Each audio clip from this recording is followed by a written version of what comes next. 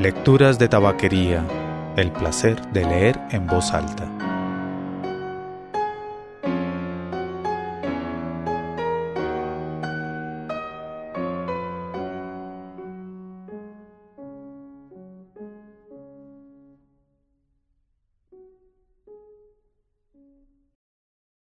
Soy Mauricio Duque Arrubla. Usted escucha Lecturas de tabaquería, el podcast de lecturas en voz alta. Hoy tenemos dos textos de la argentina Leila Guerriero. La pesadilla de los City Tours. Abril de 2005. Pero si allí no hay nada, señorita, ¿qué quiere ver usted allí? Decía el chofer del taxi. Es mejor que vaya a Xochimilco. ¿Ha estado usted en Xochimilco? Xochimilco es una suerte de vivero con góndolas y mariachis flotantes en Ciudad de México. Yo no había estado ahí, ni quería estar, ni estuve nunca, pero quería ir al mercado de Sonora, unos cuantos kilómetros de puestos en los que se vende de todo, desde estatuas de la Santa Muerte hasta hierbas afrodisíacas, o el cotillón para el cumpleaños del hijo más pródigo. Hay tanto en Ciudad de México, señorita, insistía el hombre. Tiene usted el Zócalo, los museos, el Palacio de Azulejos. ¿Qué puede encontrar en este sitio? No va mucho turismo y no hay nada para ver. Finalmente me llevó y estuve un par de horas caminando entre aquella nada, que era mucha, animales vivos y muertos, huevos de todas las razas, películas pornográficas, ropas, tortillas, ollas, ajíes, bragas. Los vendedores voceaban con entusiasmo. ¿Cómo qué busca? ¿Cómo qué le damos, güerita? El olor a frito se pegaba en la ropa y yo entendí el espanto del taxista. Mi paseo por Sonora era una afrenta. ¿Con qué derecho le miraba yo así los calzones a México? ¿Por qué no me comportaba como una turista decente? ¿Por qué no me entregaba a un recorrido organizado de la mano de un guía?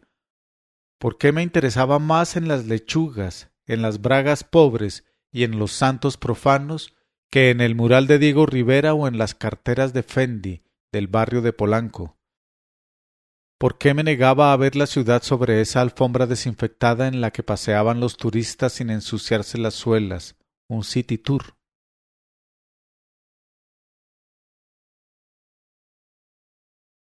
Un viaje es un gesto anacrónico, bello, inútil, una patria sin horarios, ni planes, ni futuro.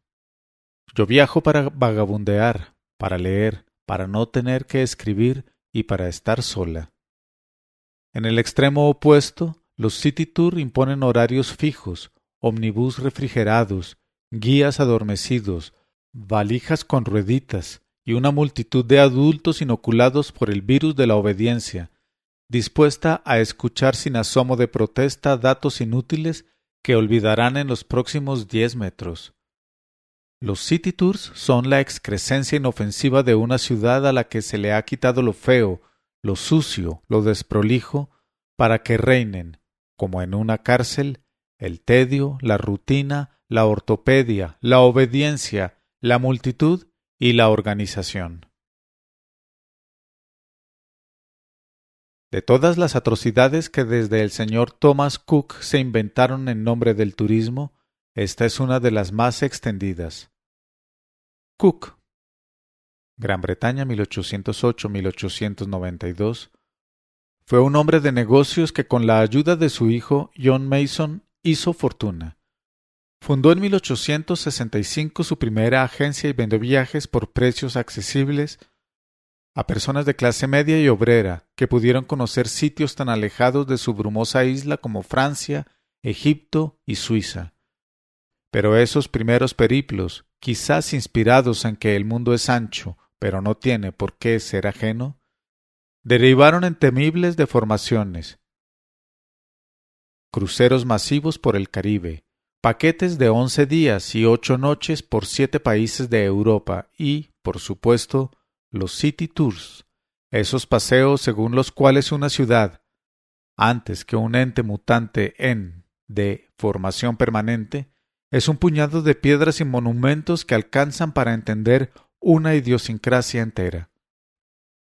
Hace tiempo en el Checkpoint Charlie de Berlín, el punto de control creado en 1961 por Estados Unidos después de la construcción del muro, y que fuera hasta 1990 el único sitio de paso para los extranjeros que iban del oeste al este de la ciudad, cientos de turistas se tomaban fotos frente a tres disfrazados que posaban en la antigua caseta de control. Un símil de soldado alemán, un símil de soldado ruso, un símil de soldado americano.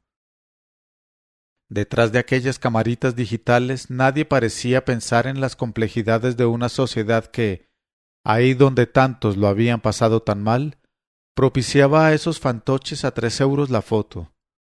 Pero si la realidad indica que las ciudades existen más allá de sus lugares comunes, que Salvador de Bahía es bastante más que el Pelourinho, que Manhattan tiene sitios mejores que las tiendas del Soho y que en Madrid se consiguen espacios más interesantes que la Plaza Mayor.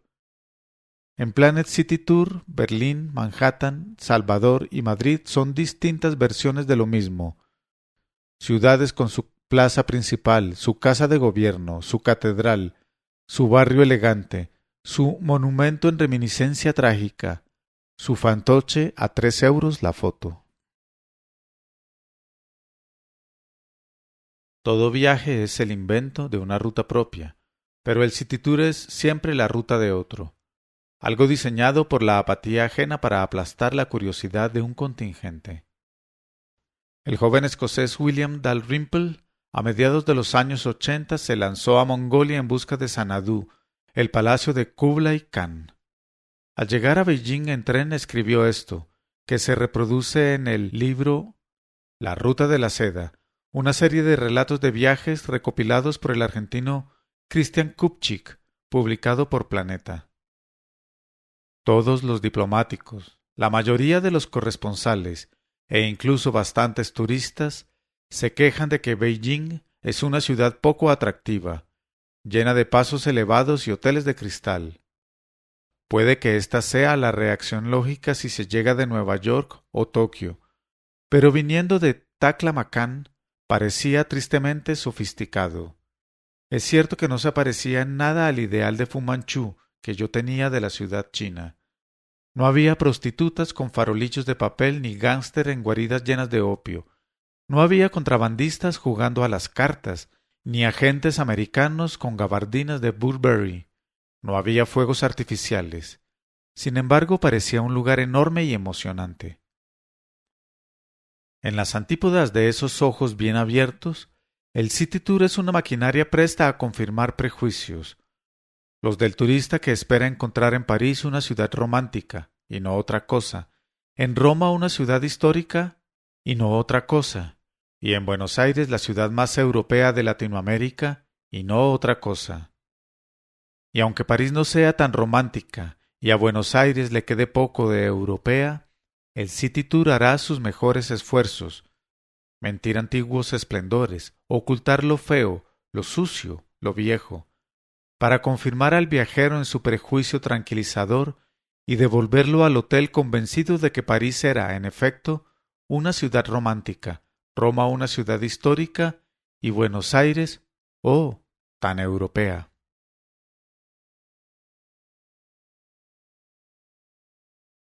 En diciembre de 2001 una crisis voraz se desató en la Argentina donde vivo. Se sucedieron muchos presidentes en poco tiempo, hubo muertos, heridos, calles encendidas. De a poco el dolor de todos se convirtió en la suerte de pocos. El dólar se hizo favorable al extranjero y ciudadanos del primer mundo, amantes de lo latinoamericano, se calzaron su disfraz de viajero comprometido, sandalias de cuero, un bolso indígena, camisa de bambula, y llegaron a Buenos Aires, ávidos por ver cómo era esto. Algunos tomaron city tours alternativos, para conocer barrios pobres, convivir con cartoneros y comer junto a gente que de veras no tenía qué comer. Todos volvieron a casa con el espíritu sangrado de emoción y la cámara llena de polaroids de la miseria ajena. Algunos hicieron lo mismo en las favelas de Río y de Sao Paulo. Los City Tours promueven también estas y algunas otras perversiones. Buenos Aires es el único lugar del mundo que conozco bien. Sé que la ciudad late más y mejor fuera de la Recoleta y de los locales for export, donde los turistas aplauden pensando que el tango es eso, lentejuelas y un macho engominado. Guiados en obediente rebaño, nunca llegan al caótico barrio de Once, donde judíos muy ortodoxos y coreanos muy orientales atienden negocios que venden de todo: botones, telas, comida kosher y sutién. De la mano de sus guías revuelven con ahínco anticuarios en San Telmo o pagan fortunas para comer carne mala en restaurantes peores de Puerto Madero, pero no van al barrio coreano del Bajo Flores, donde hasta los kioscos anuncian sus productos en ideogramas, ni a las estaciones de ferrocarril de Retiro, donde los aromas de fritanga para el almuerzo se funden con esa arquitectura indomable de cuando este país soñaba con alguna cosa que podía llamarse futuro.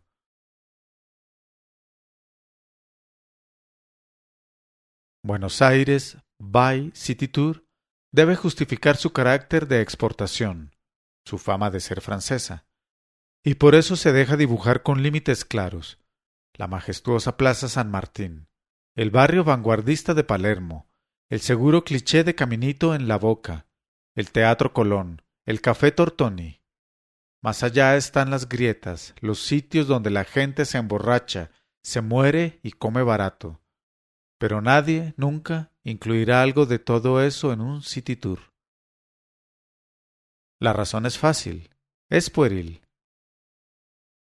Nací en un pueblo chico donde crecí bajo el influjo venenoso de la frase: no solo hay que serlo, hay que parecerlo. Así, si alguien parecía pedófilo aunque no lo fuera, tenía su fama merecida. Y lo peor, claro, era la viceversa. Los City Tours ejercen la misma ética que los pueblos chicos: mostrar lo que no es pero parece, y son también infames por eso, por promover una forma baja del engaño, una que no se considera grave, no la mentira, sino la omisión.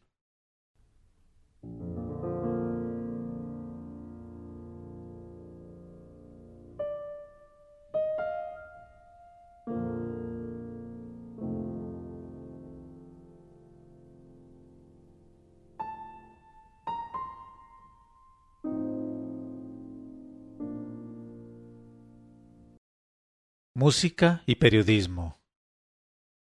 Agosto de 2008. La sala no es muy grande y está en penumbras. Unas 20 personas permanecen en silencio. No toman notas. Miran. No cuchichean. Miran. Un dedo de luz galáctica brota de un proyector y se estrella en la pantalla que tiembla como un párpado flojo. Allí en la pantalla un hombre joven y otro no tan joven tocan el piano. O mejor, el hombre joven toca una sonata de Beethoven y cada tanto el hombre no tan joven lo interrumpe y dice cosas como esta: el primer sonido es importante, es el que rompe el silencio y debe quedar muy claro. ¿Cuándo termina el silencio y cuándo comienzas tú? Entonces el hombre joven vuelve a tocar y la primera nota ya no es una nota, sino una sustancia venida de otro mundo que se clava en las encías de las paredes mudas y las hace añicos. En la sala no muy grande y en penumbras todos continúan en silencio. No toman notas, miran. No cuchichean, miran. En la pantalla el pianista joven arremete con otro pasaje y el no tan joven interrumpe y dice: ten cuidado, debes obtener un sonido que no sea solo color, sino también sustancia. Entonces el pianista joven vuelve a tocar y las notas son pequeños ríos radioactivos que se hinchan bajo sus dedos, mundos con respiración y muerte y luz y oscuridades. En la sala no muy grande y en penumbras todos continúan en silencio cuando el pianista joven emprende un crescendo y el no tan joven le dice que no, que así no, que debe tener el coraje de hacer el crescendo como si fueras a saltar y en el último momento, como en el precipicio, no saltar. Pero entonces en la sala en penumbras, un hombre se remueve, incómodo, y murmura algo que es claramente una queja y dice que no entiende. No entiendo, dice. Porque él es un periodista y está allí, dice, para hacer un seminario de escritura creativa y periodismo. Y no entiende, dice, ¿qué tiene que ver esto con el periodismo? Donde esto quiere decir la música. Eso que sucede en la pantalla. Una clase magistral del músico argentino Daniel Barenboim, una clase que el hombre no entiende.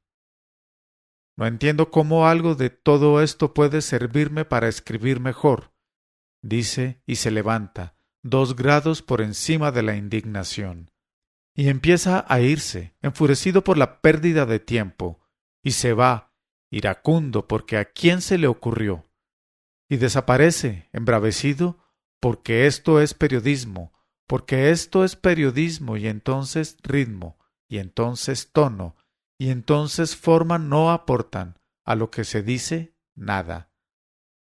Porque esto es periodismo y no hay diferencia entre romper el silencio de una página con una sustancia gris o con un tajo inolvidable. Porque esto es periodismo y tampoco hay relación entre el coraje necesario para tocar un crescendo y el que hace falta para guiar a un lector hacia el centro donde, como una angustia lejana, como una enfermedad antigua, late la semilla de una historia. Porque esto es periodismo, y entonces da lo mismo escribir un texto herido, un río de sustancia radioactiva, o unos cuantos párrafos retráctiles, viscosos. Porque esto es periodismo, y no hay por qué tomarse todo ese trabajo si se puede, con menos sudor, con menos riesgo, ser un notario. No un periodista, un funcionario de la prosa.